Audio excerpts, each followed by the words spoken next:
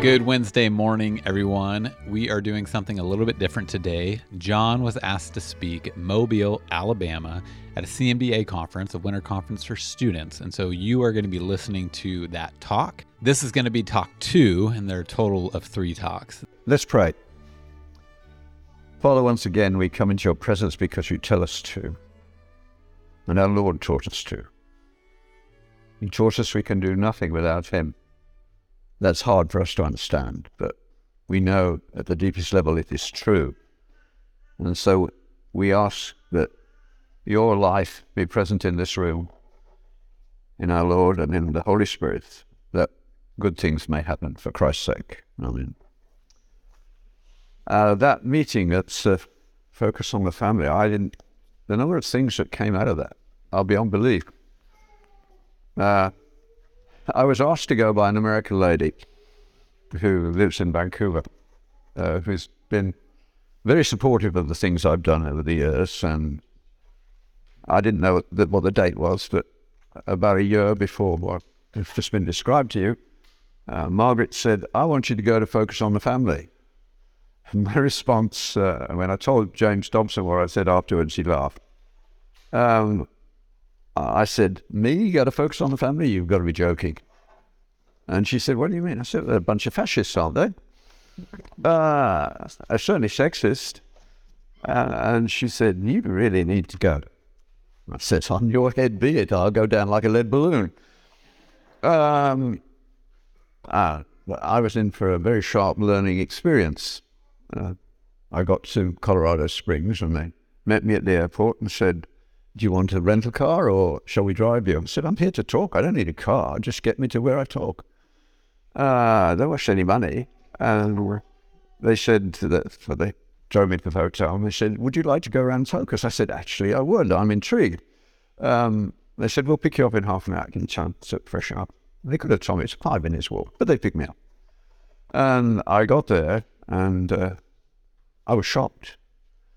Immediately I learned why I could never get anyone on the phone at Focus on the Family at 8:30 Colorado Springs time in the morning.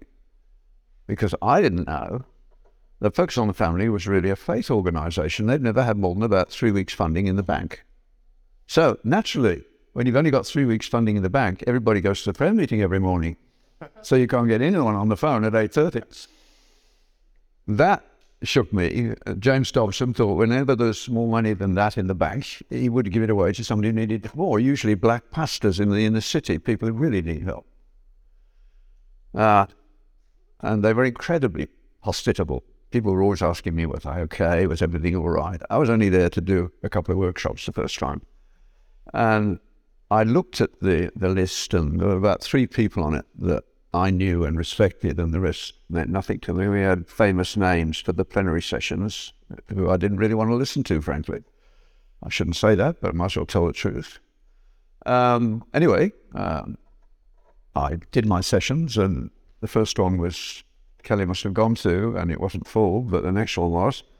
And conversations went on all over the place. And at the end, they ask you to fill in a assessment of the conference. So I did.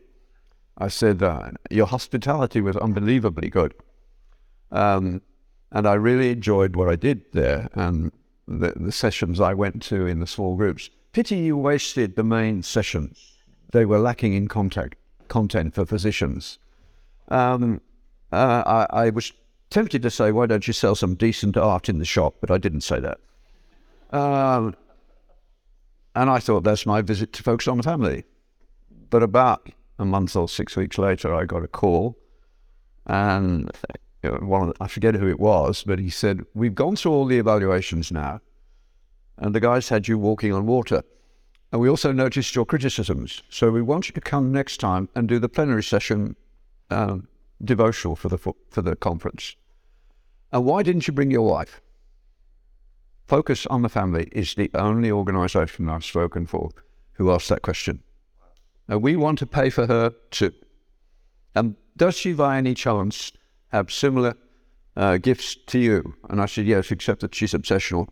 And if she's going to give a talk, it is totally rehearsed, and I can't get near the computer for 3 weeks. But yes, if you wanted a workshop on working with refugees after a war, she'd do that. So the next time we went together. And it was amazing.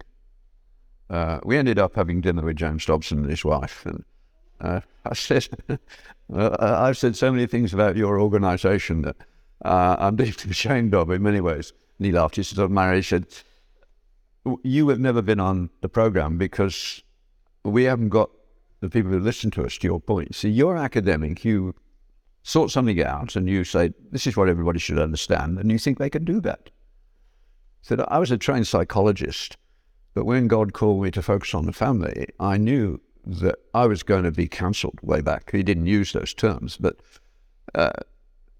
never take a course in psychology in the university. 90% of them are atheists and don't even know it. They don't know very much at all. And in famous Jordan Peterson comment when asked at the Oxford Union, how many psychologists do you trust? And he laughed and said, one. And they only trusted that one to speak the truth. No, it's not a good way to go at all. And yet it's the default course for so many people. It's ridiculous. He said, we don't do what you do. When I moved here, I said, all right, what's the audience we want to get to? Ordinary Americans. What will they actually read? And it turned out they would only read 6 pictures and 6 words. So they have about 35 publications. He said, none of them would you wish to read. They'd take you about 30 microseconds. It was an important learning moment for me. I have my audience and it's very small. Here there's huge one. And apart from the Physicians' Conference, which sadly because of politics and how petty even Christians can be, they stopped that amazing conference after James Dobson retired. Because the people who wanted to run Focus were not physicians, and they didn't want physicians around. So the guy who was supposed to step into the position didn't. And Satan does that to us. Physicians, you're all highly intelligent. You wouldn't get into medical school without being fairly well up that spectrum, but you're utterly uneducated.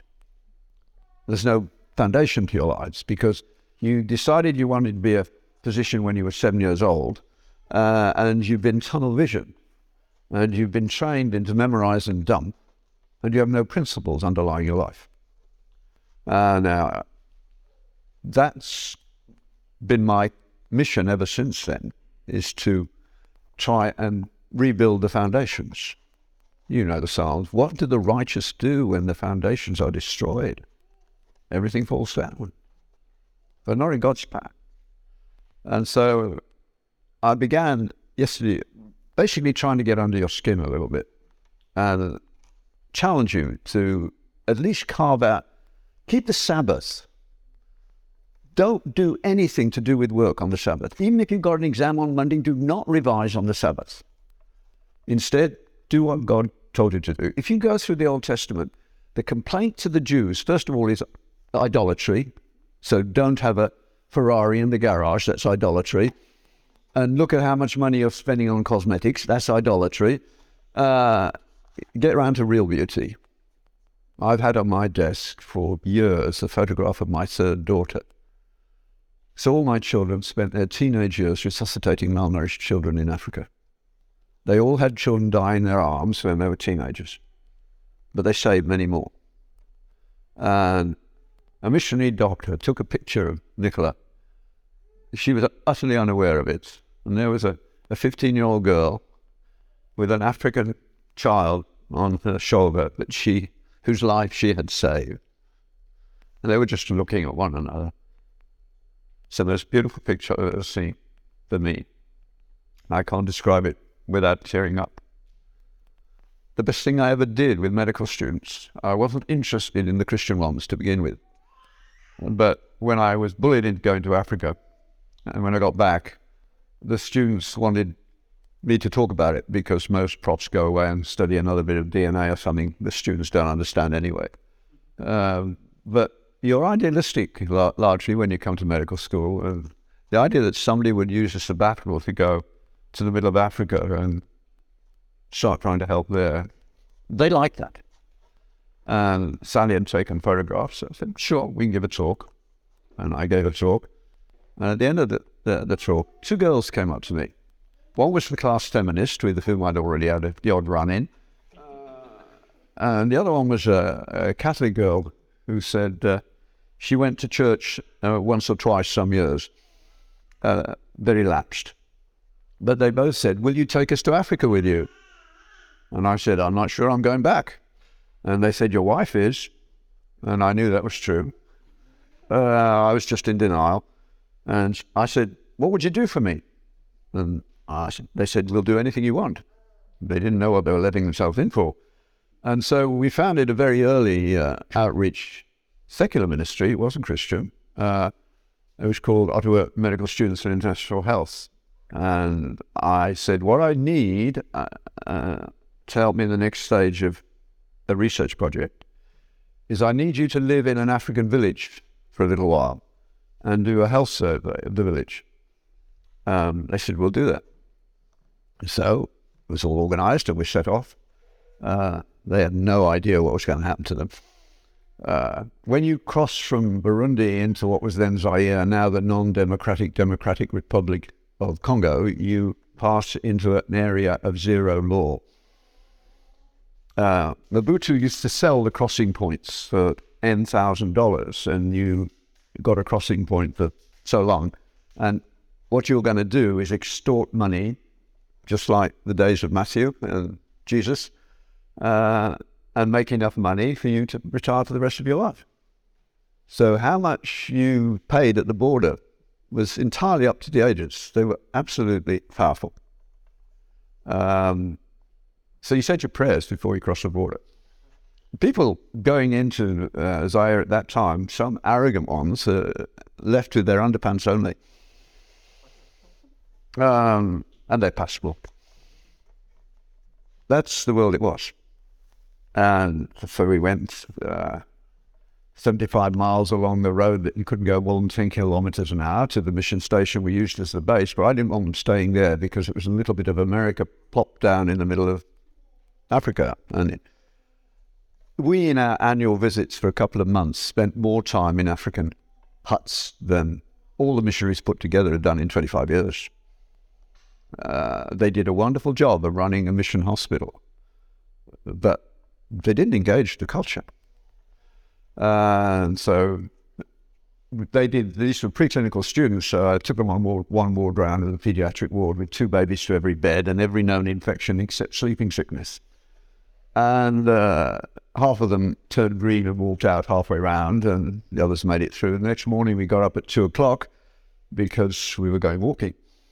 And you had to get up the first ridge of the Itumbi Mountains before the sun came up, otherwise you wouldn't make it. We had some American students who come for gung-ho and happiness, and they didn't get up till 10 o'clock, and they never got up the ridge because they were too late in the day.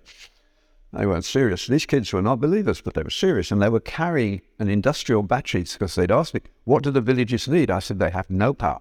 If you really want to do something to help, a marine battery and a solar panel and the lamp to go with it, and at least the women can have a light when they have a baby in the middle of the night. And these kids carried that up the mountain and through the rainforest. And they went to about 8 different villages, and so all those villages got a light.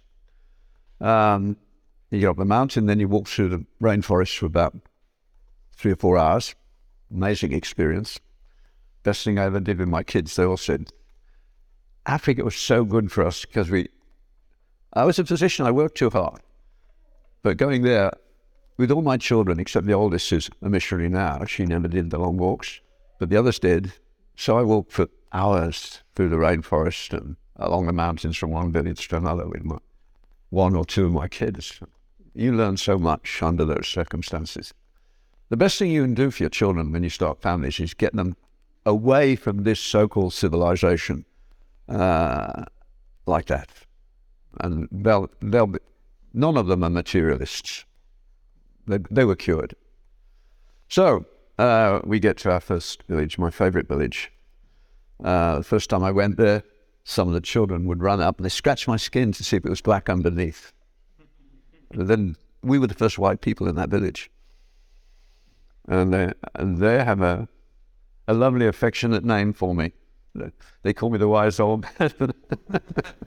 And the children always detect our coming first, so they run back to the village. And if the world fell apart, I'd love to be there, except that the Tutsis have destroyed the village now.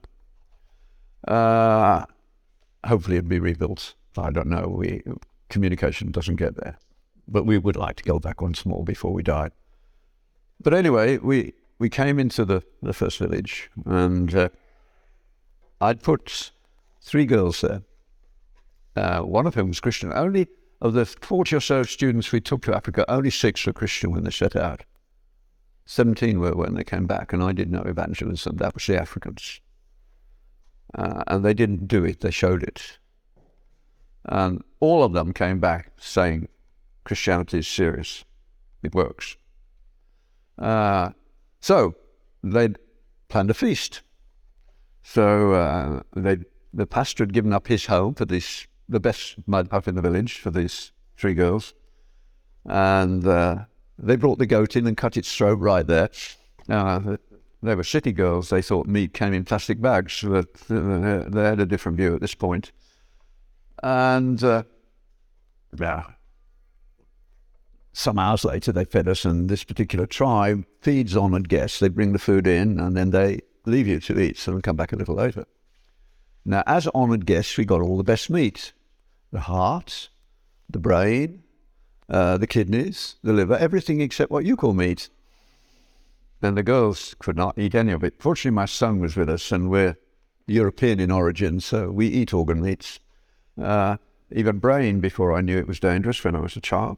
And it's only dangerous occasionally. So we ate some. The girls ate all the rice and all the fruit that was available. A little while later, the Africans came back, and they were clearly a little disappointed that we didn't have better appetites, but they cleared it away.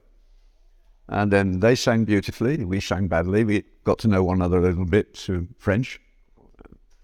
So at least half the students were fluent in French, very fluent. And we went to bed. The next morning we woke up, and they don't eat breakfast, but they knew we did, and since we hadn't eaten it the night before, they set it up again. No refrigeration on the equator, but several thousand feet up. And at this point, the girls were in tears. I said, "You want to go home, don't you?" And they said, "Yes." And I said, "Tough, you can't afford the penalty, and your ticket's not due for 5 weeks. This is where we pray. This is where you put your faith on the line." 2 of them were Christian. The third one, Julie, was not. And we started to pray. Prosaic Protestant prayers. They're not very good at prayer. There's not much poetry in it, not much real. It's all about what I want. But suddenly Julie started to pray. In French, it wasn't tongues, but it was very clear. "Lord, help." And then all I can say was the room became filled with joy. All 5 of us were in tears. We had no idea what had happened. But Julie said, "I don't know what's happened, but I'm not afraid anymore." Now, Julie had been an anxious student. Exams nearly destroyed her. That morning, that anxiety disappeared, and it didn't return. Suddenly it did later. She got serious psychiatric illness, but throughout the rest of her university career, she had no anxiety. When she got back, she was so amazed at what the Bible had in it. She would show 1 Corinthians 13 to her atheistic Quebecois colleagues and say, "Have you ever read anything like this?" Amazing. So when that was over, Julie said, "You're going to preach this morning in bad French. It would be better if you went English." And I went to French and then to tribal language. I said, "Are you willing?" She said, "Yes." Church lasted about 3 or 4 hours, which is nothing to Africans. I loved what went on, and I had lots of things to do. I left the students in the village, so that the project was, "I'll take you to Africa, dump you in a village for 5 weeks and pick you up at some point." They had no idea where they were even. 2 days walk from the road, no running water, no electricity, living in a mud hut, a hole in the ground for a toilet. And it changed their lives. They had to weigh and measure every child. And unbelieving students, when I visited them once during the trip to leave them with a copy of Helen Roosevelt's Give Me This Mountain and John Cleese's recording of the Screwtape Letters, which is the best recording of the Screwtape Letters there is. And they got saved, a lot of them. The two brightest students in the year, that particular year in the medical school, the competition was for third place. The first and second had gone, and they were married to each other. The Wilsons. And they were very intellectual, secular. You would have thought the hardest nut to crack. They got saved. And when I asked Mary what made the difference, and she said, Christianity has such explanatory power. That's a really good conversion, isn't it? It's the only religion that answers all the questions. Now, there are 9 questions that you ought to be posing to other people all the while. You probably don't even know them, although they have been... You go back to the first writing there is, and they're there in embryo, if you like.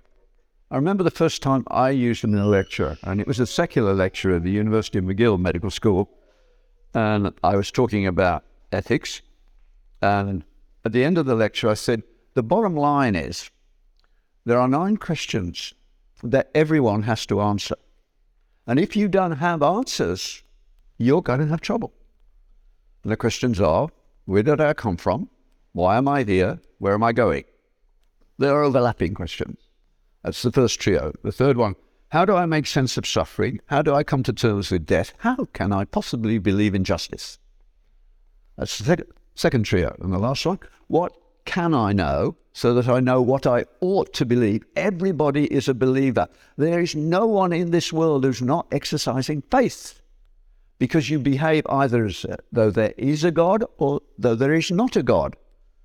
And in fact, believing that there is a God is much more rational than believing there is no God. Because technically, you can never prove that there is no God. It is impossible. It's what's known as a universal negative. If God wished to make himself invisible to you in all ways, he could do so, and you couldn't prove he's not there. You can't prove he's not there. But you can have plenty of evidence that he might be there. He doesn't go further, and there's a reason for that. The way you should think of your faith and present it to others is, don't you want to be in a love story? Our faith is a love story. Now, if you want someone to love you, can you force them to do that? Of course not. You must leave the flowers on the doorstep. Find out what they want to do. Facilitate it. You have to understand the person you love or want to love, and you want to love you, and begin to feed the good things in them. That's what we do for one another in a real love story. That's what Christ is doing for us. But just so, he had to put aside his glory. Because if Jesus came and stood beside me now in a fraction of his real glory, what would happen to all of us? We'd be flat on our faces. Everybody in the Bible who had a close encounter with God didn't start clapping hands and jumping up and down, did they? What did they do? Think of Isaiah in the temple. Woe is me, for I'm a man of unclean lips, and I live in the midst of a people of unclean lips. That's step one. Always has been, always will be. And we try to circumvent it because we want to feel happy without realizing it has preconditions. It's a love story. Surely, you can say to many people, hasn't anything ever happened to you that was gratuitous goodness and kindness and love? Where did it come from? Where do you find more? That's the way the story should and did spread. I mean, what was the first thing that is recorded in the Acts of the Apostles about Christians said by unbelievers? It was this: behold, these Christians love one another.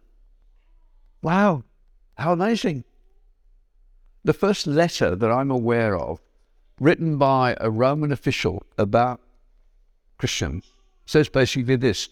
He was writing to Rome, and he wanted to know what to do. He said, these Christians are not exposing their children. And moreover, they are rescuing the exposed children of others. What should I do?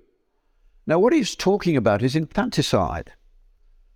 There wasn't an effective a safe and effective way of stopping pregnancy until 1960, which started the worst revolution in the Western world, the pill, which most of your non-believing colleagues and some of you take all the while, because now we've reached a stage where many young women expect to have sex on their first date. That is not progress. When I went to medical school, the pill hadn't been invented. I remember listening to the Reith lecture about by the guy who invented it. He was proud of the fact that he was divorcing sex and reproduction. Now we can be really happy. Of course, it's produced endless unhappiness because it's lost the love story. And we have to get back. So these Christians, uneducated, but covering immediately the whole spectrum of society, which haven't yet managed in Alabama. I mean, you know what I'm talking about at that level. You have to go to other parts of the world for that to change.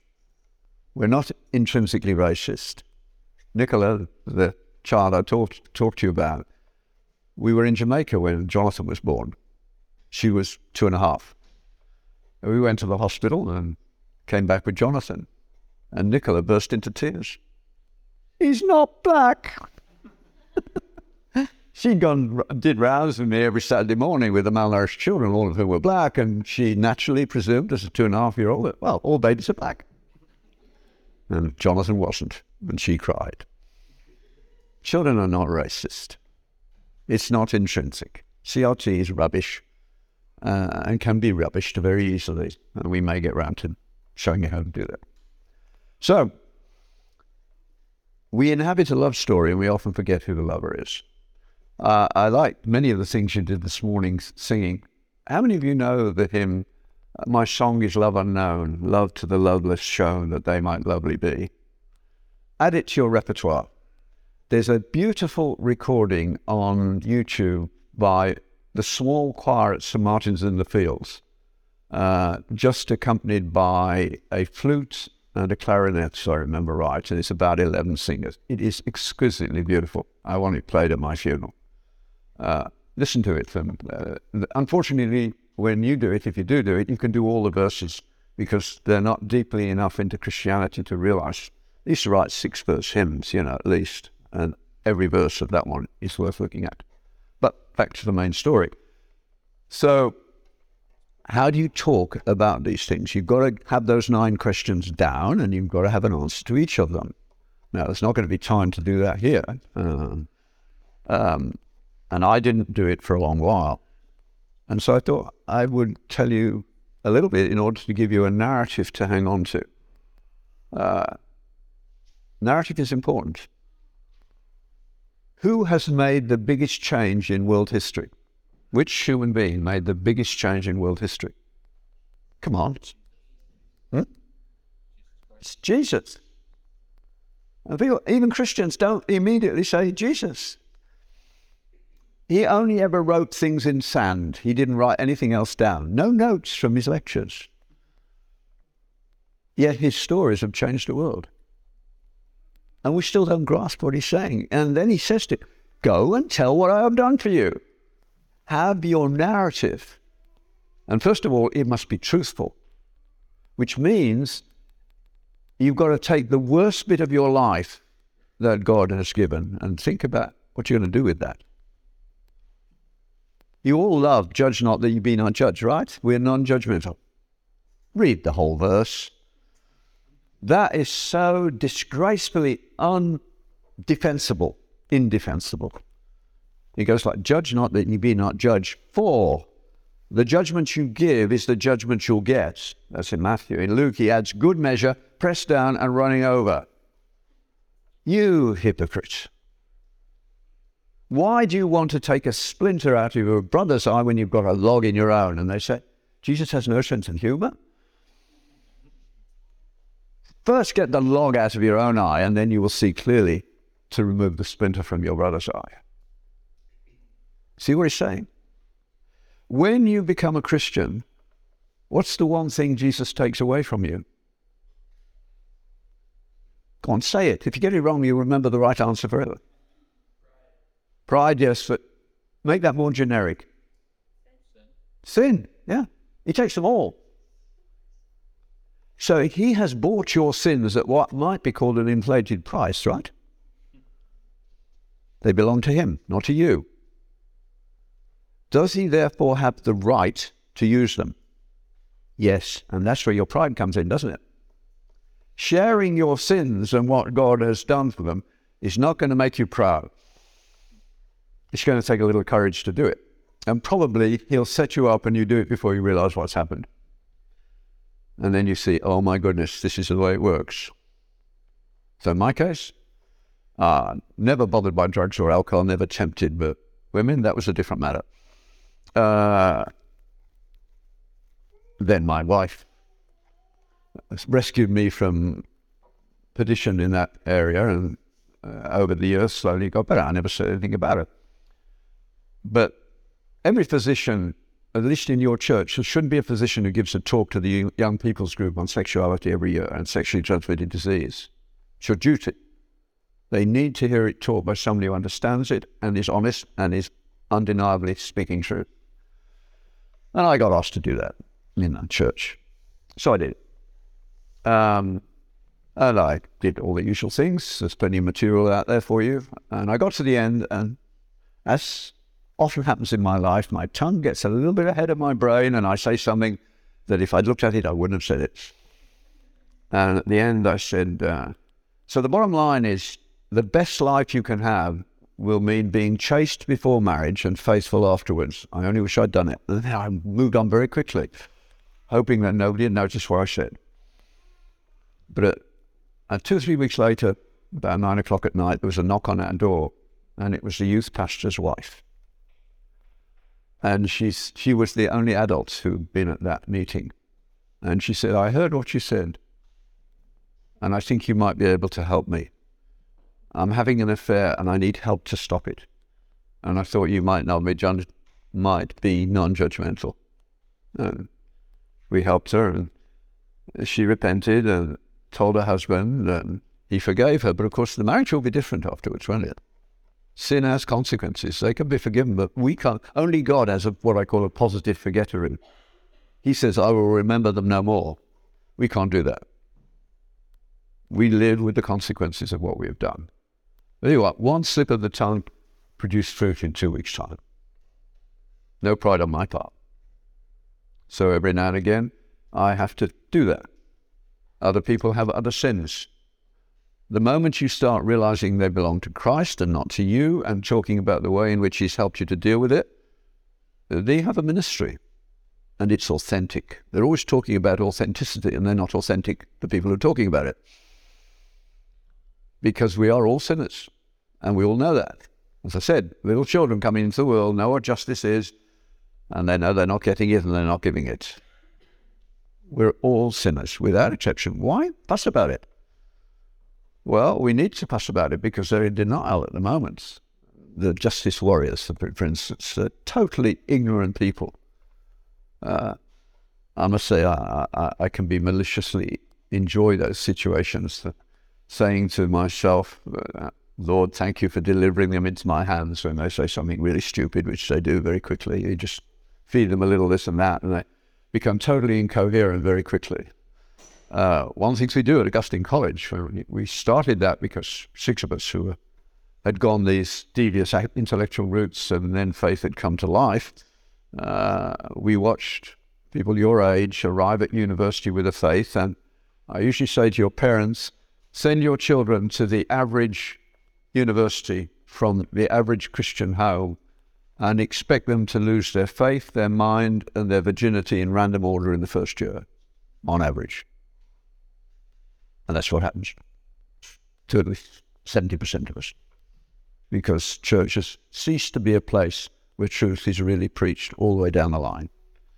Can you imagine any pastor agreeing to preach through every verse of 1 Corinthians? He would not want to deal with 1 Corinthians 7. Because it would upset a lot of people in church. So be it. We need to be upset. It's the entry into the kingdom. So I returned to faith with my marriage at the level of going to church and wanting my children to grow up as Christian. But there was no evidence of me being a Christian in the university. I was selfishly directed towards what I wanted to do. I was cynical and clever and manipulative. I knew how to get my own way.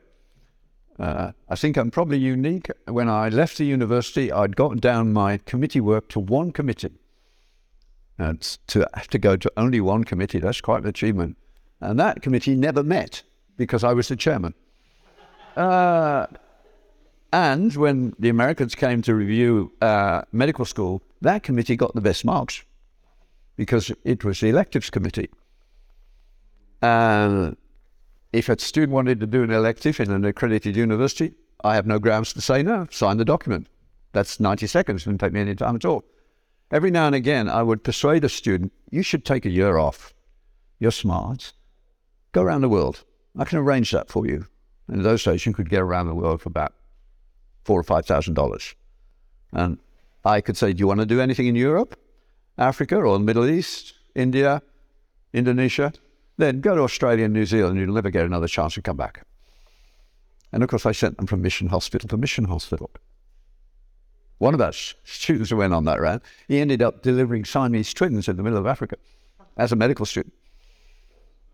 My son-in-law did thyroidectomies as a medical student because the surgeon at the hospital was way behind on his paperwork, so he would sit in the OR and they got good hands and started off by small things, and he ended up doing things like thyroidectomies and gastric surgery as a medical student, no training. Wonderful experience. And medical school is a rip-off. It's basically to keep teachers employed. The best students I've ever had, I would be happy to have had them for 6 weeks and say, you can get to work. Just have somebody there around. You're smart, you'll do it well. One of my best friends went to one lecture in the whole of medical school. He went the first day and said, this is rubbish, I can do better from the book. And he was publishing the Journal of Physiology already, so it really didn't matter. He's my age, in his 80s, and he still has an endowed chair at Georgetown. They hired him to run nephrology. He said, to do the dialysis program, I'd only dialyzed dogs up to that point, but it's much the same, no problem. No, it is, the way we do it is ridiculous. And at some point, we will go back to apprenticeship, which is the right way to learn medicine, in my view. You will not remember any biochemistry. I had to teach it to you, a total waste of time. I mean, it's like, to do it properly, it's like learning a new language.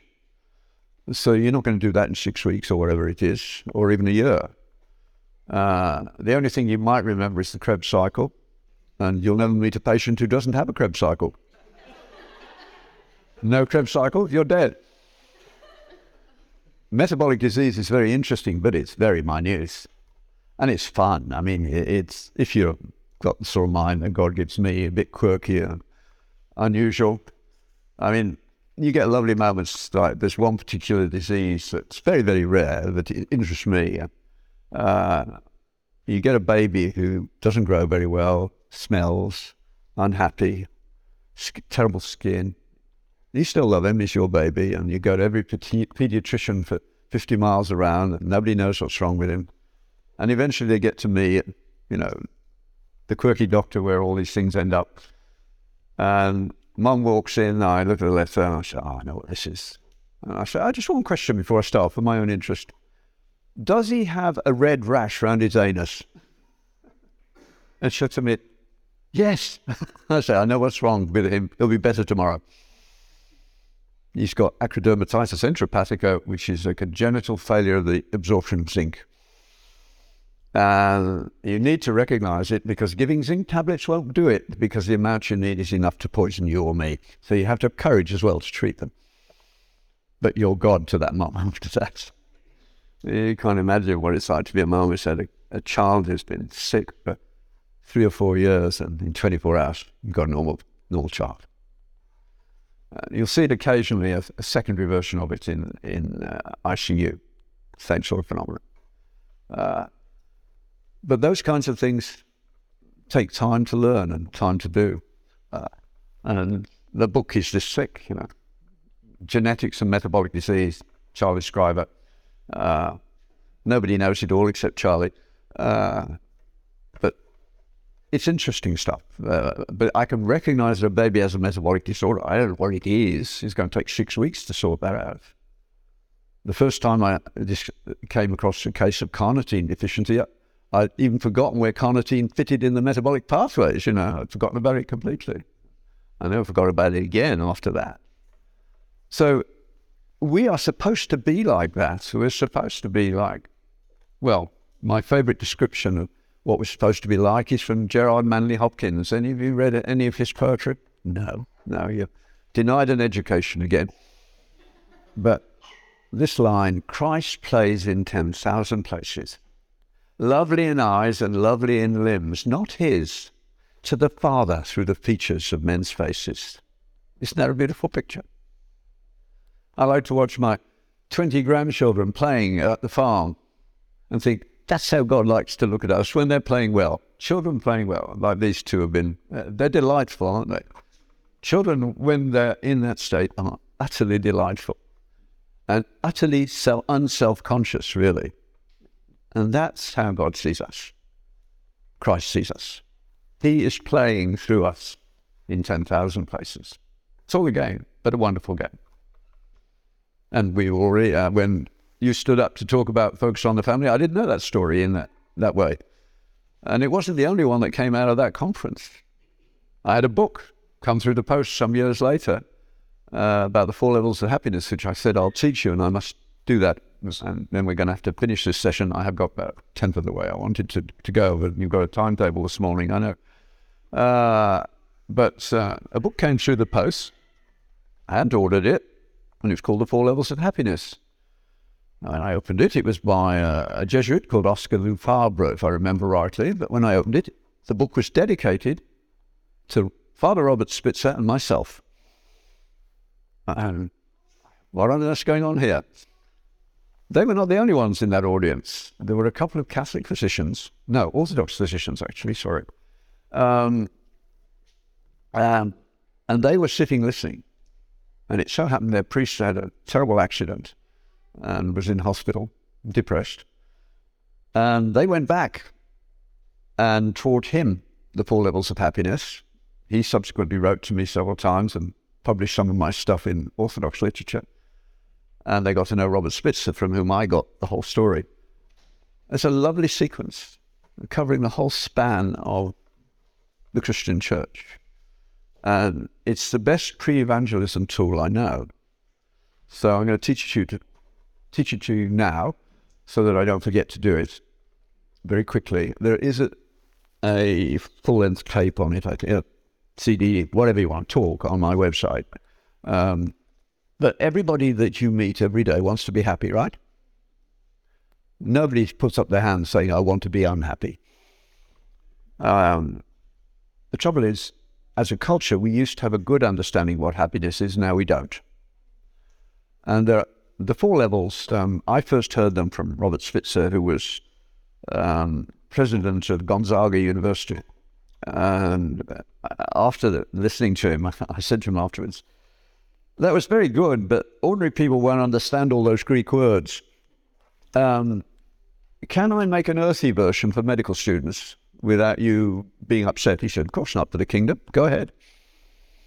So when you've learned it from me, you can go to Robert Spitzer to get the one with the Greek verbs, because it goes that far back. It's not confined to Christianity. People who were thoughtful understood that we were made this way as writing began 6,000 years before Christ. The first things immediately come into these kinds of questions. So, level 1 is what I call animal happiness. What do we share with the animals? What forms of satisfaction do we and the animals share? Well, that's easy, isn't it? It comes down to food and sex. The only difference is We as human beings can wreck almost any good thing. Animals, by and large, don't. So I don't anymore, but for years we had about 20 or 30 head of Hereford cattle on the farm. Had to get rid of them last year. I couldn't run around in the snow anymore. I said, I've had enough of that. So currently we're working out what we do with the farm. But my cows were perfectly happy.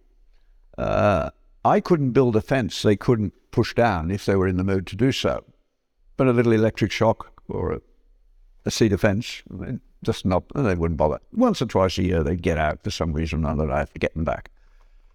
As long as they had food, water, and a very occasional bull, they were fine.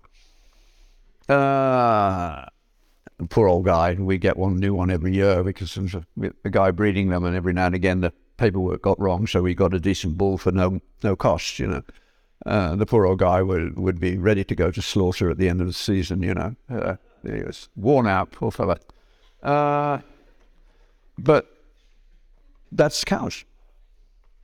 No problem food, no problem with sex. But of course, when we feed cows, when the banks started foreclosing on dairy farmers and everything was theirs, the farmers made sure all the cows died, because all you had to do was leave them with the way we finish them in North America. Cows are not made for a high corn diet. And if you allow them free access to it, they kill themselves with liver failure in no time flat, putting down fat in their liver. Routinely in North America, the liver is condemned as unfit for human consumption. If you drop it on the floor, it just goes in, scatters, because there's so much fat in it, like fatty to foie gras. Our cattle were grass-fed. They're perfectly good livers. We could eat them.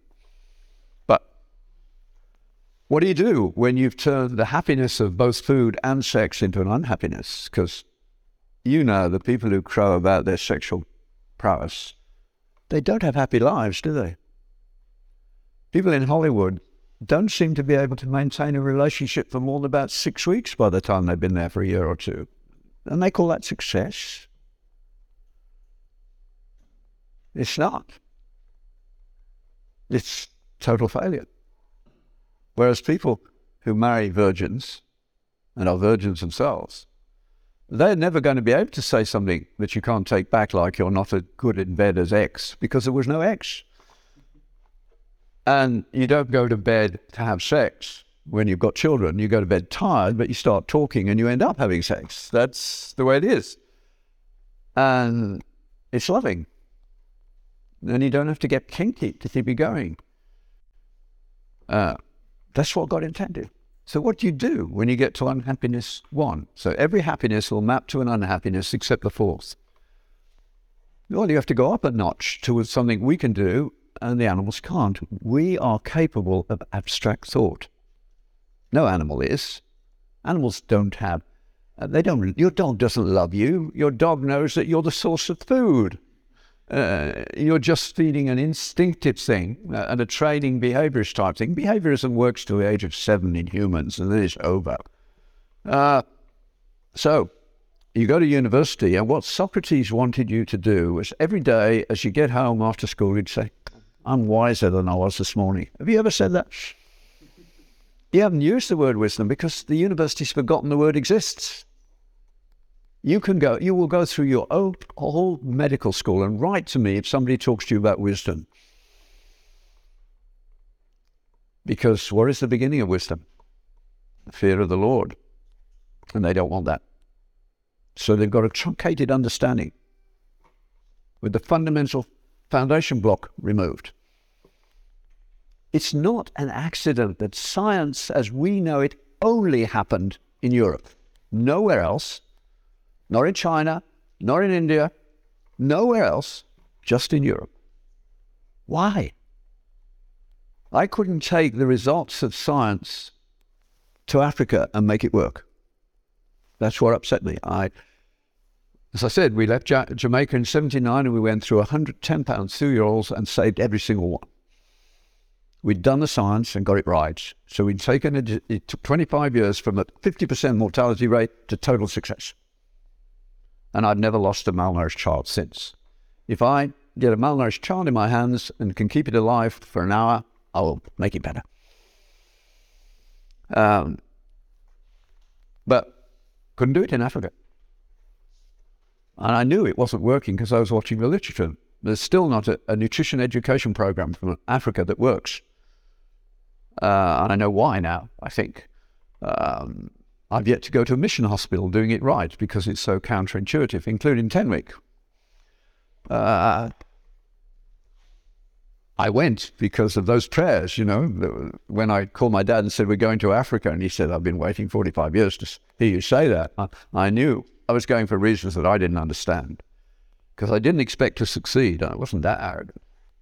I could teach my children to do it, and I could train nurses to do it, and they would do it, but only as long as I was there. I came back 8 months later, and I could already measure the decline in the program. And one of the nurses I'd trained and had his own child die of malnutrition. That was an insult. I said to him, what on earth happened? And he told me he was going to lie because he looked at the ground and not at me. And so he gave me the answer he knew I wanted, that we didn't feed him properly.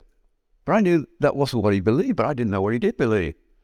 Now, the guy running the program for me that I trained had a degree in nutrition from an African university, but he also didn't inhabit a story that would support science, but he was a little further along. And I said, Karume, go and find out what he really believes. He was back in 2 or 3 minutes. He knew. What do you think the answer was? He believed that an evil spirit had taken his child's appetite away. So he had rationally given money to the witch doctor to get rid of the evil spirit. Don't laugh at that. It's entirely rational religion.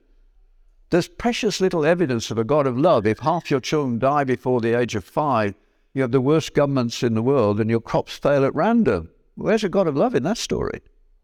Not immediately obvious, but the church is flourishing there and not here. Because when God sets to work, it doesn't matter what the external conditions are. He knows where he's doing it, and the story is a big one. So what do you do? Now, that's a story I can't tell you now, but essentially, my wife likes me to be doing good. And I was sitting around that year, not doing good from her point of view, not saving lives. And I said, look, I'm not here primarily for the immediate clinical condition. I'm trying to understand malnutrition because it's a contributing factor to over 50% of the kids who die before maturity. So you get rid of that, we make a huge difference in health. But I don't know why. And she said, well, sitting around doing nothing won't help. And I said, yeah, that's what you think I'm doing, because that's what you think thinking is doing. And we had a good old-fashioned family row. We could do that very well. But she won. She said, you could at least do a Bible study with the graduates from university in the village and doing nothing. And I think you should do the one you're working on in Deuteronomy. I think it's important. Female intuition. I said, all right. And then, so I started a Bible study on Deuteronomy. Because you send an African to a university, he gets a degree, comes back with a white collar, and he won't get his hands dirty anymore, but there are no white collar jobs in the village. So he's a total parasite. We set out to do good and we make everything worse. But they loved it.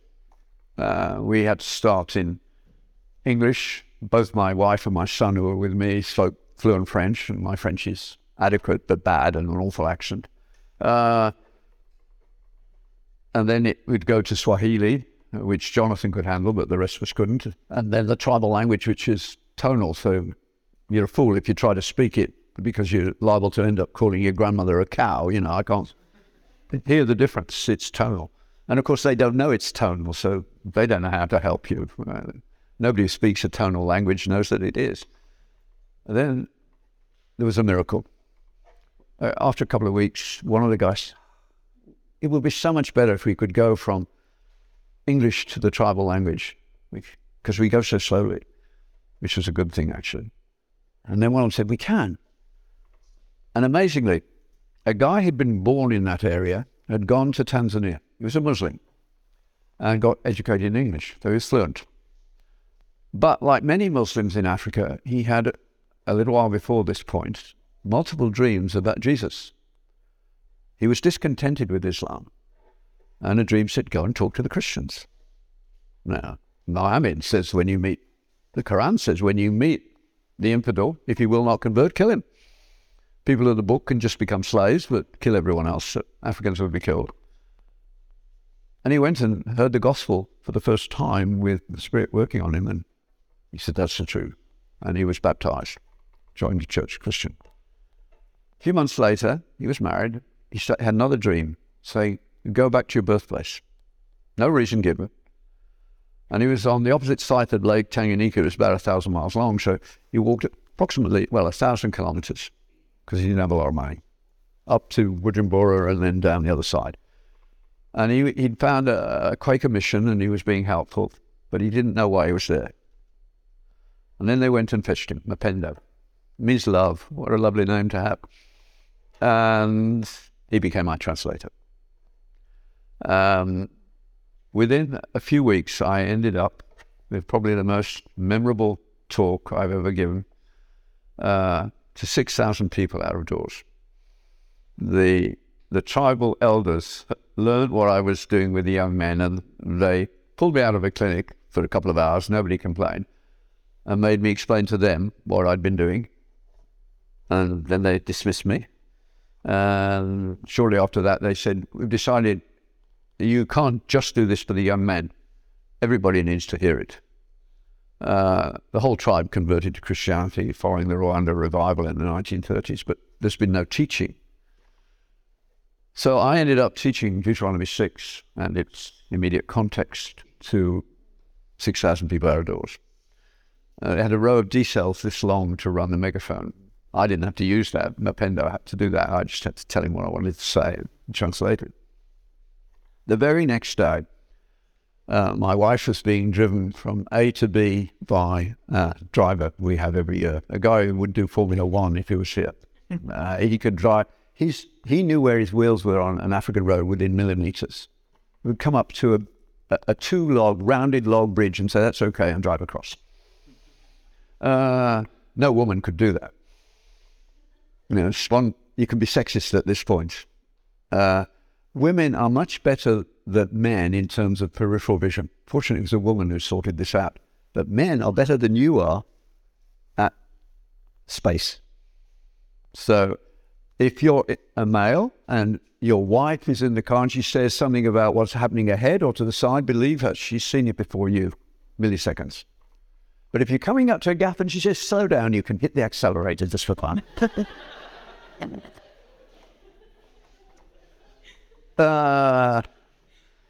That's the truth.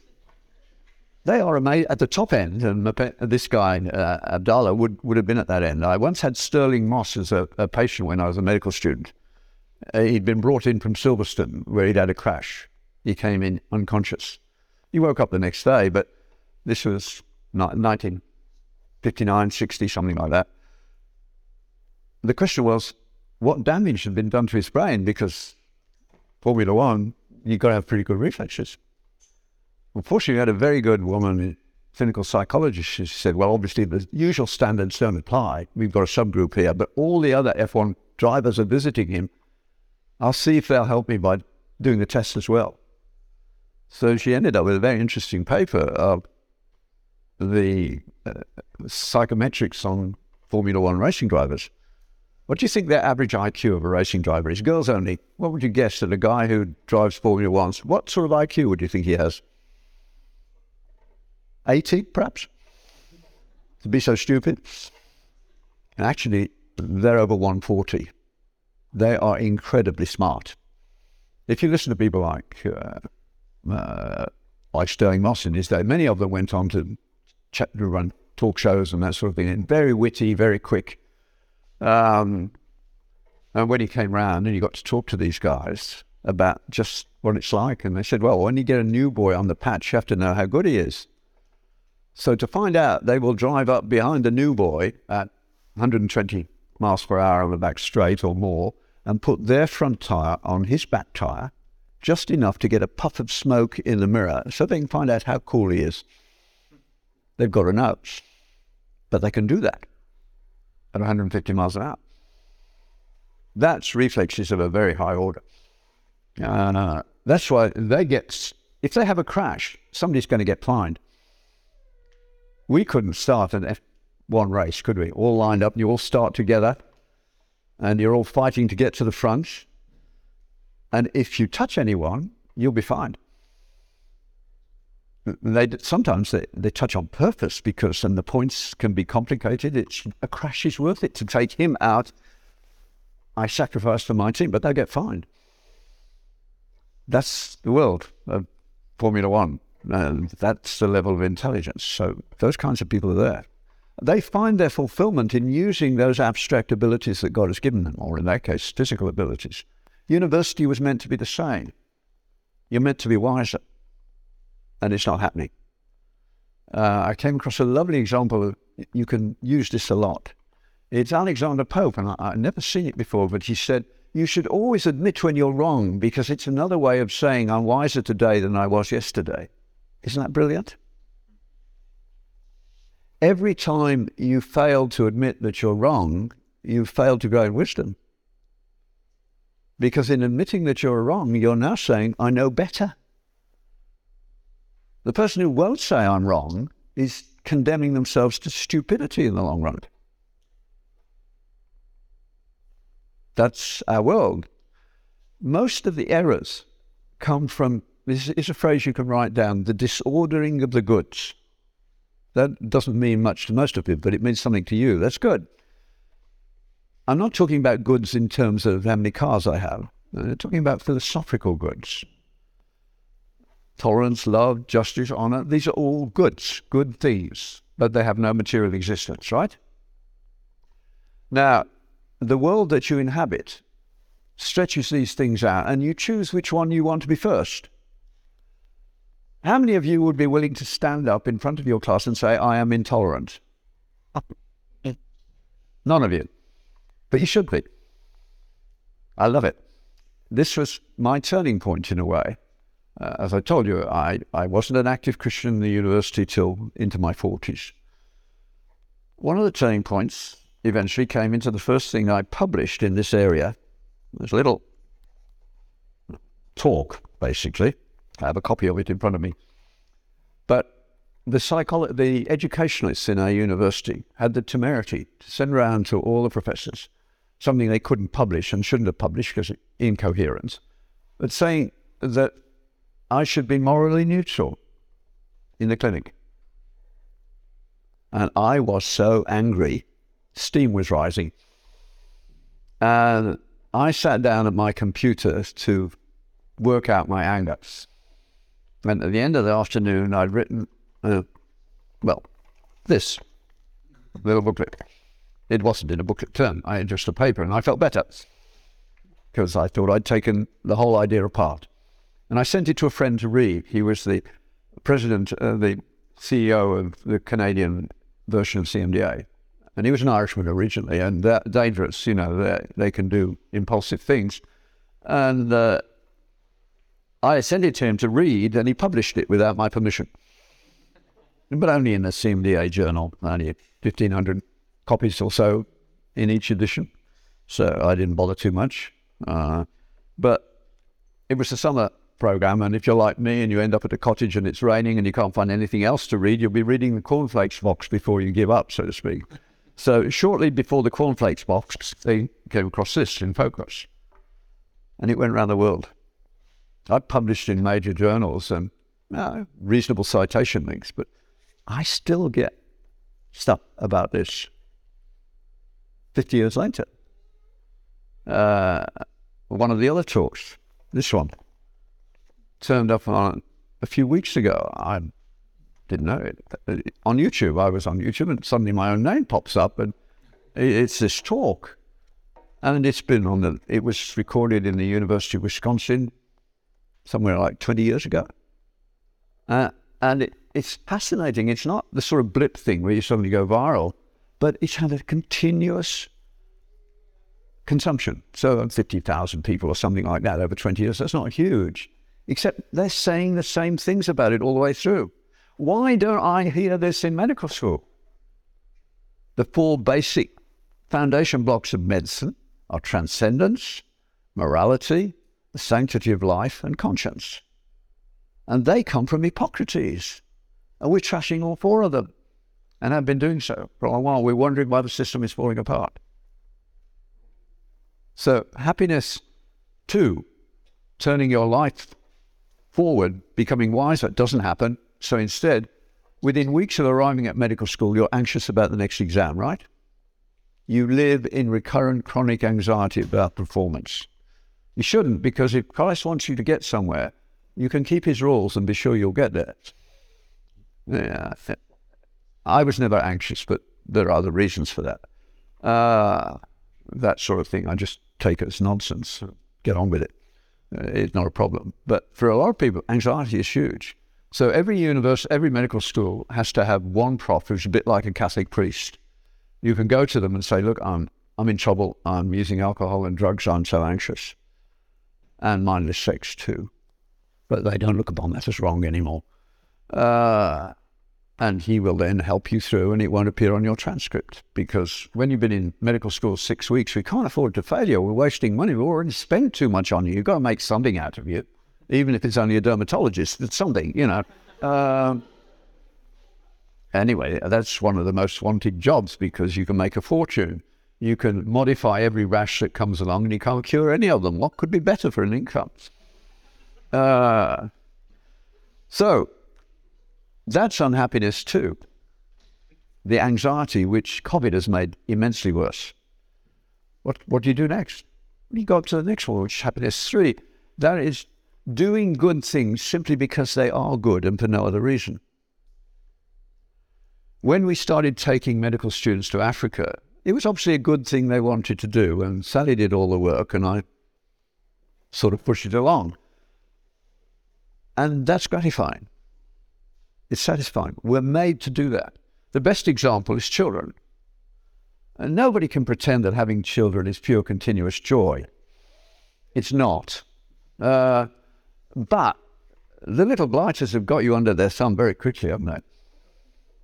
They can get you out of bed and down to the emerge at will whenever they wish, unless you're really tough.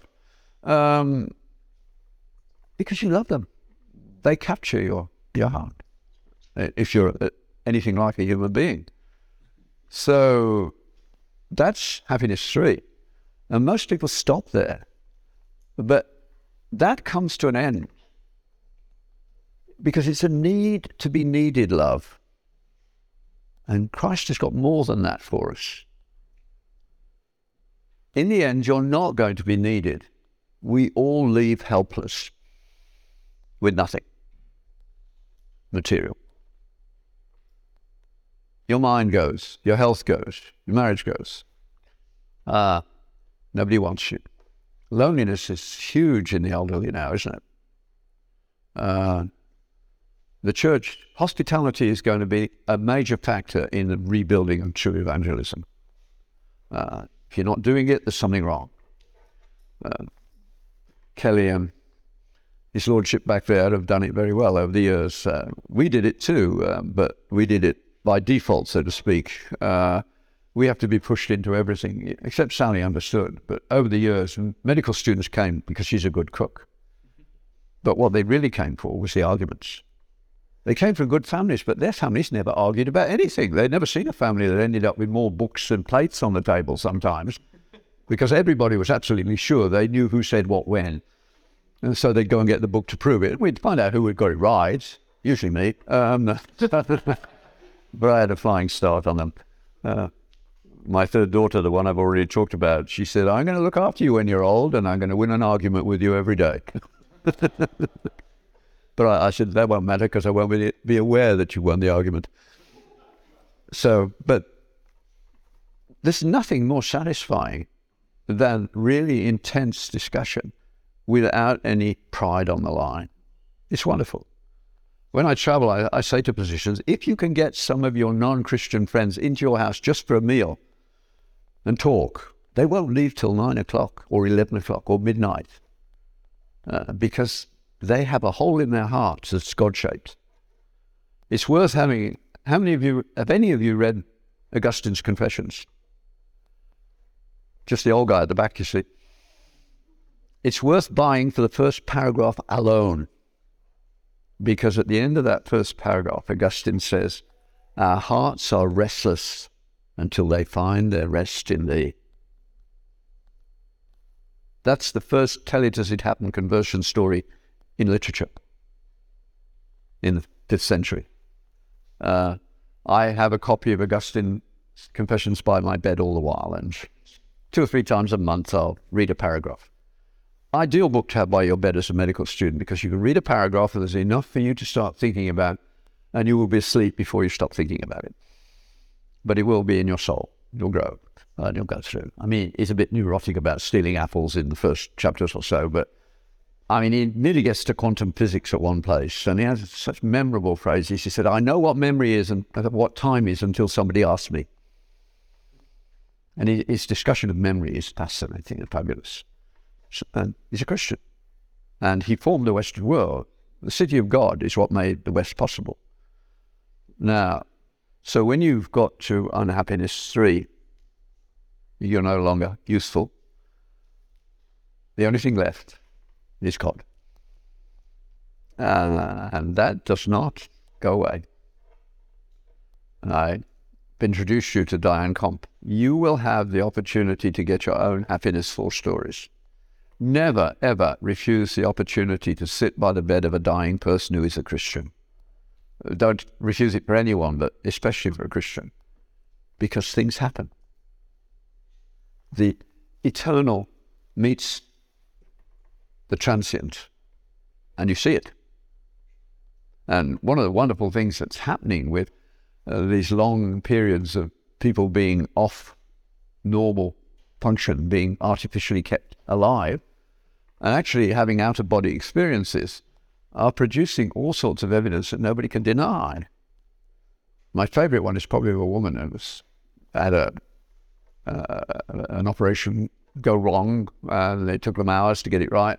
And she was outside her body, the standard thing of feeling as though you were floating on the ceiling, watching people operate on you.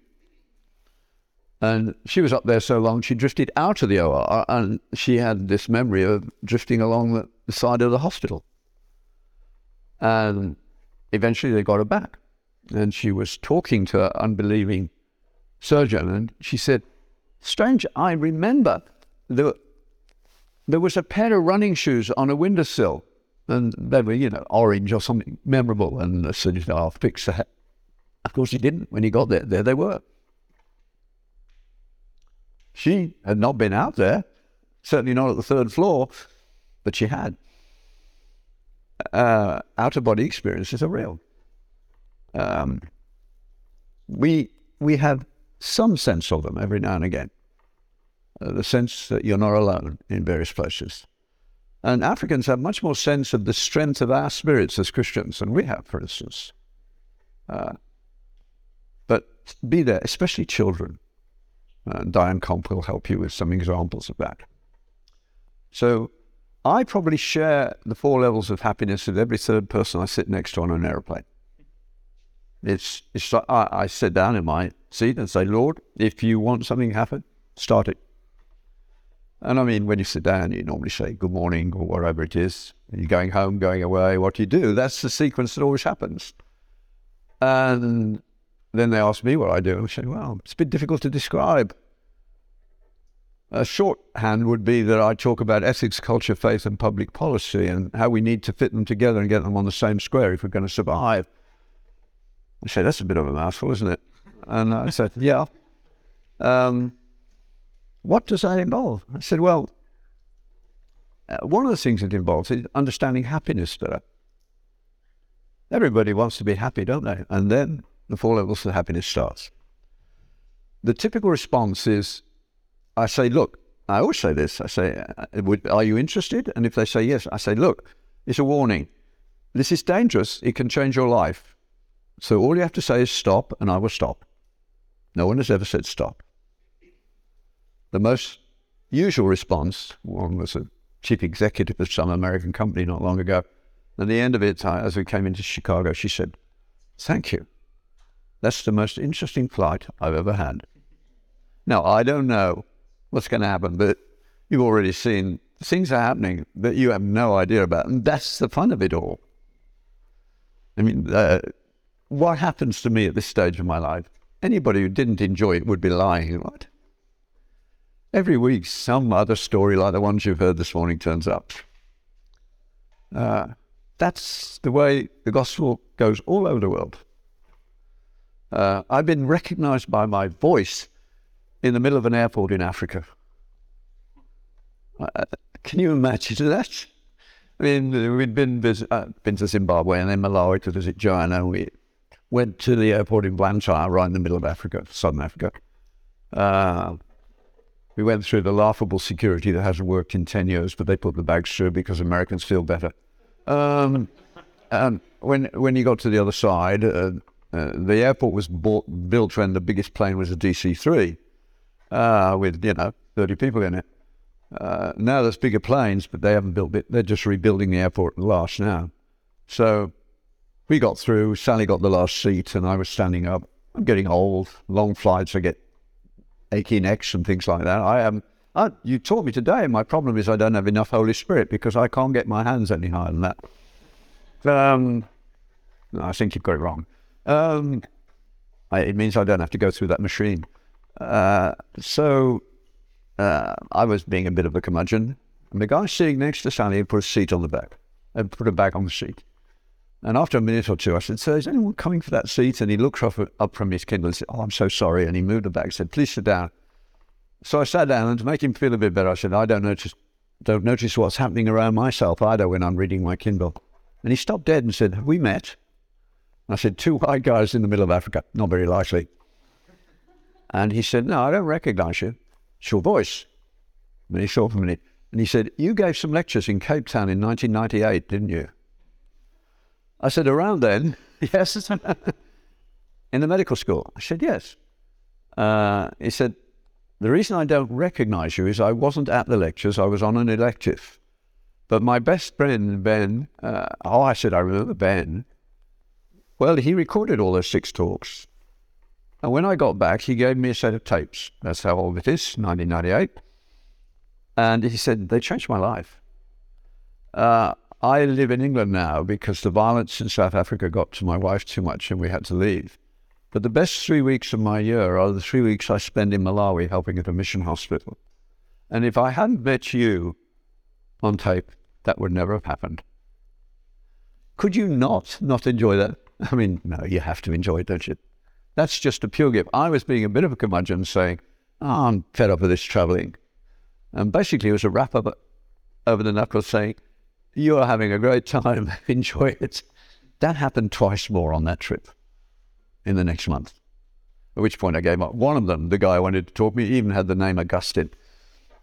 I sort of got the message at that point, You're not yet completed your training, so I'm still at it. That's our story. Don't live in a lesser one than that. Every time you choose something that is not compatible with what you say you believe, God will let you have it.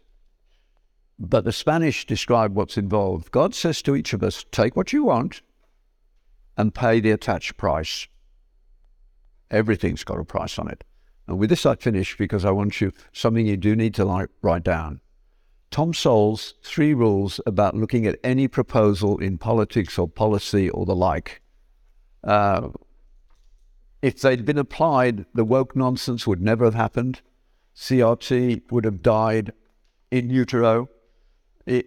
All a result of getting these things wrong. The disordering of the goods. The top good for us is truth, not loyalty.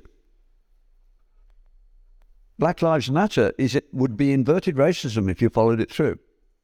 It's still racism. And you really think you're going to help the situation by making little white boys and girls feel guilty and neurotic and hopeless for the rest of their lives? Is that going to give you any satisfaction? No, of course it's not. It's not the way it works. So Tom Sowell is black. He's the best black intellectual in North America by my count. Brilliant, brilliant man. And you can listen to him on Uncommon Knowledge at the Hoover Institute. He's 90. He's written 3 books since he was 80. I have at least 6 of his books on my shelf, and I read his book on the intellectuals regularly. Absolutely brilliant.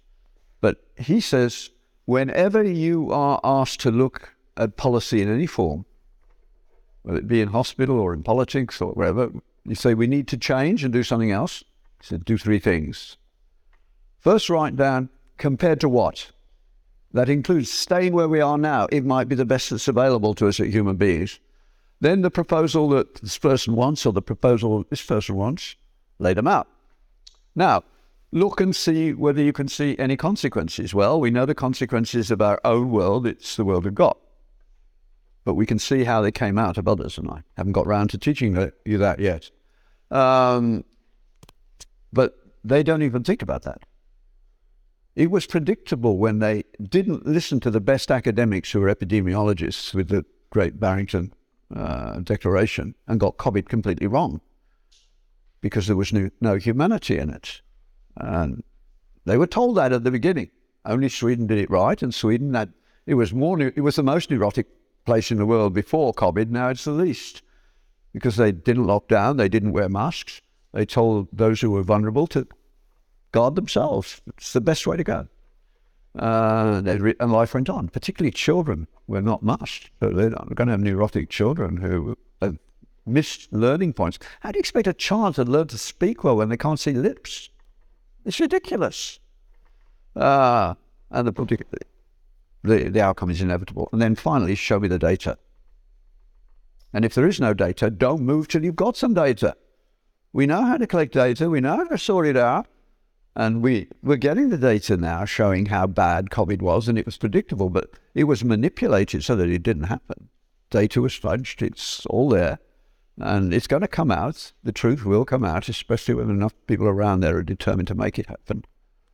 And you've got to lead in that respect.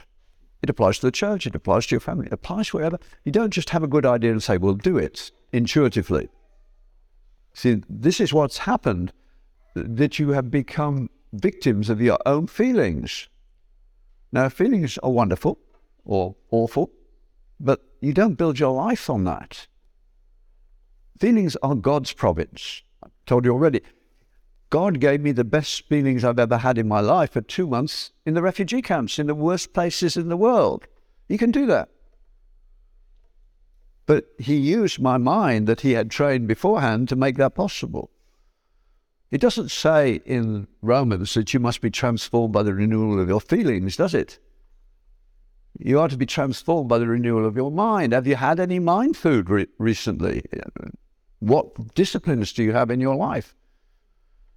The kids who take our 8-month program, you've had quite a lot of medical students who get through, about 10 of them, who get into medical school, and slowly you begin to realize that 90% of your patients are going to have a spiritual problem at the basis of their disease. You don't get overweight without eating too much. It's not possible. But our problem is not with our feelings. Our problem is with the will. We have no problem of knowing what good and evil is. Everybody does know it. I've demonstrated that to you. We can't do anything about it. We are prisoners. So their idea of justice is their idea of freedom is nobody interfering with me. That's not the Christian definition of freedom. What's the Christian definition of freedom? Do you have one? Probably not. Here's the best one. Freedom is not the freedom to do what you wish, but the freedom to do what you ought. That's Lord Acton, 100 years ago. Got it dead right. The freedom to do what you... We all know what we ought to do. Our problem lies with the will, which has to be trained. And that is not a quick process. You're blessed, most of you grew up in Christian homes. Much of your will has been trained in that direction, so you're ahead of the curve. Statistically, historically, when Christianity comes to a new culture, it's going to be 200 years before Judeo-Christian values, I hate that term, it's intrinsically subjective. But we don't have a good word, but these Christian ideas of good and evil. The 10 divine intolerances, I like to call them, because that sort of rubs salt in the wound, doesn't it? When God wanted to tell the Jews how to flourish, he gave them 10 things he would not tolerate. You can rewrite the 10 Commandments that way. And he said, if you obey these intolerances, you will flourish and you will have freedom. Legitimate intolerance is the basis of a stable society. And you can see that immediately now, can't you? You're in the middle of what happens when we lose that idea. And it's only going to get worse till the church comes to life, and that means a lot of repentance. That's where we're at. So if you find yourself stuck, do think about taking 9 months, 8 months off. With electives, you can even get it down to about half a year if you manipulate your electives. But one of the first students who did that, it was his mother who heard me and persuaded him to come. He's now finishing his training in ICU, brilliant guy, and got a degree in ethics along the way. But he went from us to pre-med at a very feminist school, and he stopped the first professors in the first lecture with the first slide, first PowerPoint. It was on biopsychosocial medicine, and that was the title, and then click, there are no absolutes. His hand went up, the guy looked and said, "You have a problem, young man?" He said, "Yes, sir." "Is that sentence internally consistent?" Now, about 10% of the class laughed. The rest didn't understand what had happened. The guy was smart. I must have been asleep when I made that slide. I will fix it. And he was marked. But it wasn't over. The next thing that happened was, because it's a feminist school, the guys, not the girls, but the guys have to get a girl to do a joint presentation with them. The girls can do girl on girl if they want. That's called justice. And a Muslim girl came up to Nathan and said, "Will you do your joint presentation with me?" And he said, "I'm a Christian, you're a Muslim. Do you really want to do that?" And she said, "Yes, I've watched you, and particularly I admire your courtesy towards women. Could we do it on some aspect of sexuality?" And he said, "Well," and I introduced him to Reichardt's economic analysis of the pill, which is brilliant. And he gave her the paper. It's called The Bitter Pill, and you should have a copy. But you ought to have a box of really good papers that you don't sort, you just keep them. It needs a stack about that thick, so that when you're bored, you flick through it and you find a paper that you've read and you knew was important, but you haven't really mastered it because you can't talk about it. And you read it in that way. My wife is always trying to pile everything. I say, "Stop it."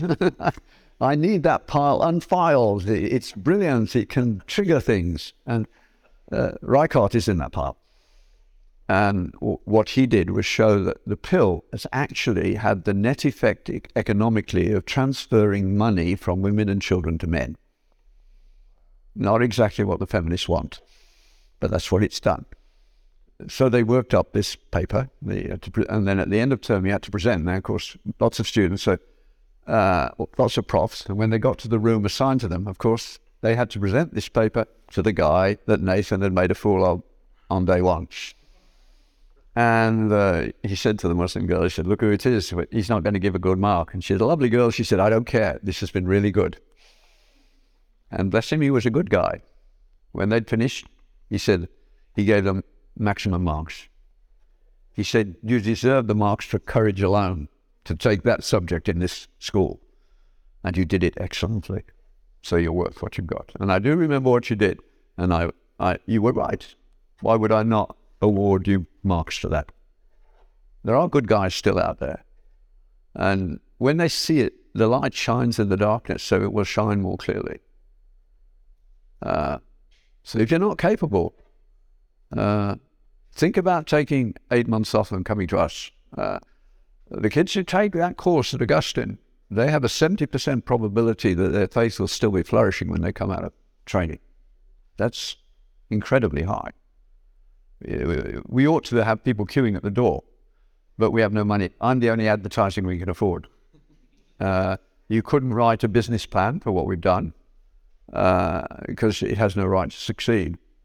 But it's God's project, not mine. So we actually we didn't want to do it. So we said, if we go into the red, we close.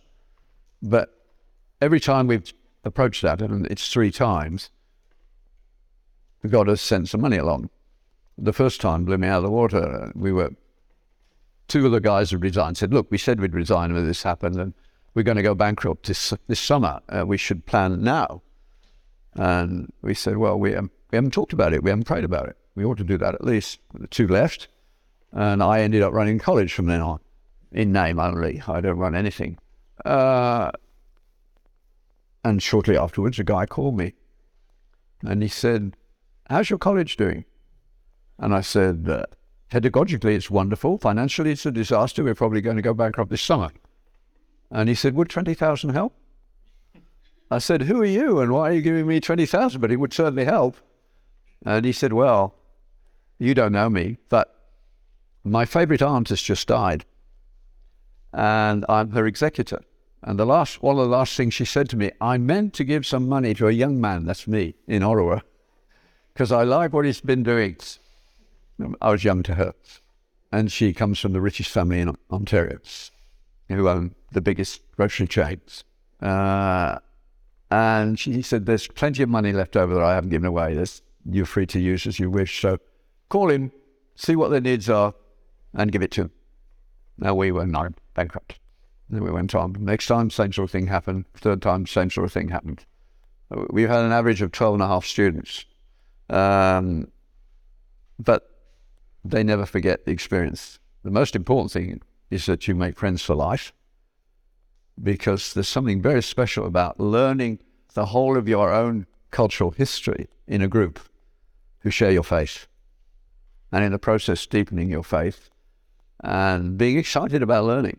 And you also have a 10% probability of finding a spouse, which amuses me no end because I can never predict it. And what better way to first get to know the person who's going to be your spouse by enjoying the way they think and write and talk without sex coming into it. Not bad. So think about it. And we've had, this tiny little college has had students come from Norway, Finland, West Africa, Australia, California to Florida, to Vancouver Island, to Newfoundland. That's not bad for a small college, is it? The whole of this continent and across the world, by word of mouth. The guy from Finland I met in Lebanon, of all places, at a conference where I was speaking, and he went back and he got the Finnish government to pay the whole bill. And he came and did the course. He's now a physician in Finland. We have got to train a generation that can stand up and argue. And there are the people out there who can do it. We don't lose because they're not fighting us. My favorite verse, which I always remind myself at the beginning of the weekend every time, comes from John 16, where Jesus is talking about the Holy Spirit. And he says, the Holy Spirit will, when he comes, will do three things. And it doesn't include getting your hands above your head. What are they? Well, you can go and find it, but it's this. When the Holy Spirit comes, he will convince the world of sin, righteousness, and judgment. So I don't have to do that. And it's amazing the number of times I'm debating, being questioned by a liberal. And in my response, I presume those three categories are true. And I've never had the liberal push back and say, I don't accept your categories. Because they're not arguing with me, they're arguing with the Holy Spirit, and they will never win that one. They can do lots of things, but they cannot stop him. And that's what happens. We are there not because Christ has any needs. He has no needs. What I do, what you do, is what we need to do if we're going to get closer to what Christ wants us to be. That's what it's about. It's a training program. Nothing else. When we get to heaven, none of it matters. Compared to that, it's all straw. But the journey is amazing. So, any questions? I've probably gone well over time. There's no clock, so it's your fault. That's not about that. Well, you need to think about it a bit, right? Milad, do you want to say anything? No. Yeah, any questions we have, feel free. Write them down. It really is a good idea because you will keep them. And it's better for me. My hearing is not perfect anymore. So having them written down is very good. And then keep it in your Bible. It's amazing. I have one in mine. My wife passed it to me in the refugee camp in 1995. And it simply said, "You're misunderstanding him. He's asking whether a multiple murderer can be forgiven." That's what had happened. Most of them had killed many people in anger. He can be forgiven. But takes me back immediately to that experience. So leaving little bits of paper with things written on them in books is wonderful. You come across and you have to stop and then you realize, oh yeah, I've forgotten that. We have a wonderful story, but we're not telling it very well, are we? And we've got to learn to do that again. And the people who are going to help you are novelists. Have any of you yet found Michael O'Brien? Ah, yeah. Once you find him, you will not stop reading him. So you better not find him yet, because his books are this thick. But he is the most brilliant novelist of the 20th century, I think. He's a friend. He has 12 children. He's also an icon painter. He's a Catholic at the icon end of the spectrum. But one of his books, Island of the World, is the most stunning novel I've ever read. And everybody that I've shown it to, suggested read it personally in a personal conversation, has written to me afterwards. My favorite one is a lovely pediatrician in Jamaica. And she's a lovely woman and a lovely pediatrician. And I caught her one day. She's not married, doesn't have children. And she was reading a trashy romantic novel. And I said, "You could do better than that." And she said, "Like what?" And I said, "Try Michael O'Brien's Island of the World." Shortly afterwards, we got a lovely email. She said, "I'm coming to the end of this book and I'm slowing down because I don't want to finish. But I promise you, I'm not going to read another double-spaced trashy novel again." And I mean, that's the clue about evangelical literature, is that they want to make you feel good about reading a book that isn't just double-spaced, it's triple or four-spaced, you know. It's 10 minutes reading and that was wasted time. Read some proper books that will get into your soul. And that one is probably top of our list. My wife doesn't read many novels. She's more concrete, as she says, in her world. But when I read that one, I said, "Sally, I think you might read this one." She couldn't put it down. Shortly afterwards, we went to Deer Valley, where I was speaking that summer. We arrived and went for coffee. We were a bit early, and there were a couple there, Aaron and his wife from Kentucky. And we sat down, had coffee, and said, "What are you reading?" All four of us had finished that book in the last little while. And the next hour was just talking about that novel. It is so intense, and he does so many things right. His description of what happens when a Christian gets put into a dungeon having been tortured is incredible.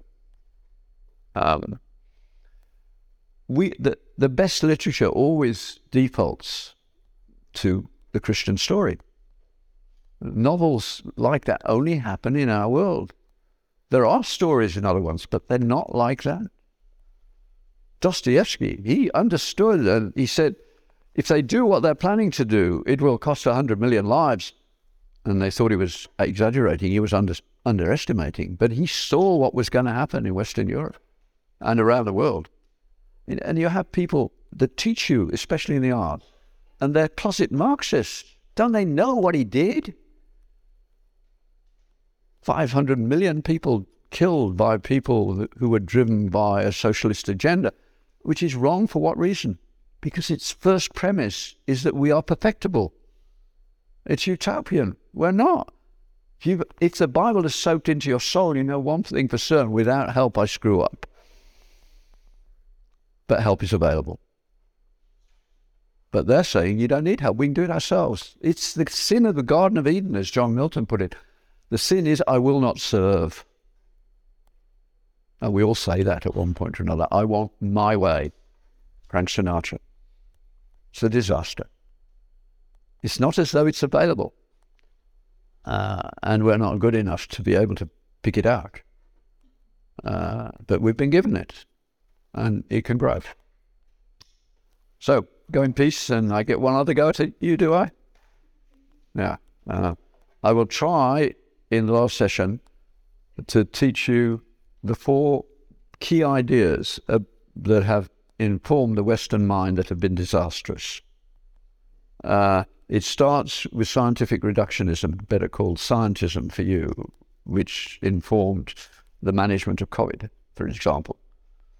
And that leads to a sequence. If you can't deal with these things in public, reductionism, relativism, all 4 varieties, tolerance, the sanctity of life, sexuality, and creation. If you can't deal with those things in a way that the liberal has to engage and can't win, you're not prepared. Because we win all of those arguments. Never lose. Literally, I say to the Lord, thank you, Lord, for delivering them into my hands, because within 2 minutes they've committed harry-carry. And they don't know it. And you can be very gentle with them, because they actually dig a hole and fall into it. Thank you guys all for listening today. I hope you really enjoyed it. If you have enjoyed it, feel free to leave a comment, leave a review, or share it with a friend. And if you have a question for Dr. John, you can ask that at www.johnpatrick.ca/ask, or you can check the links in the description below. Thank you guys all so much, and we will see you all next week.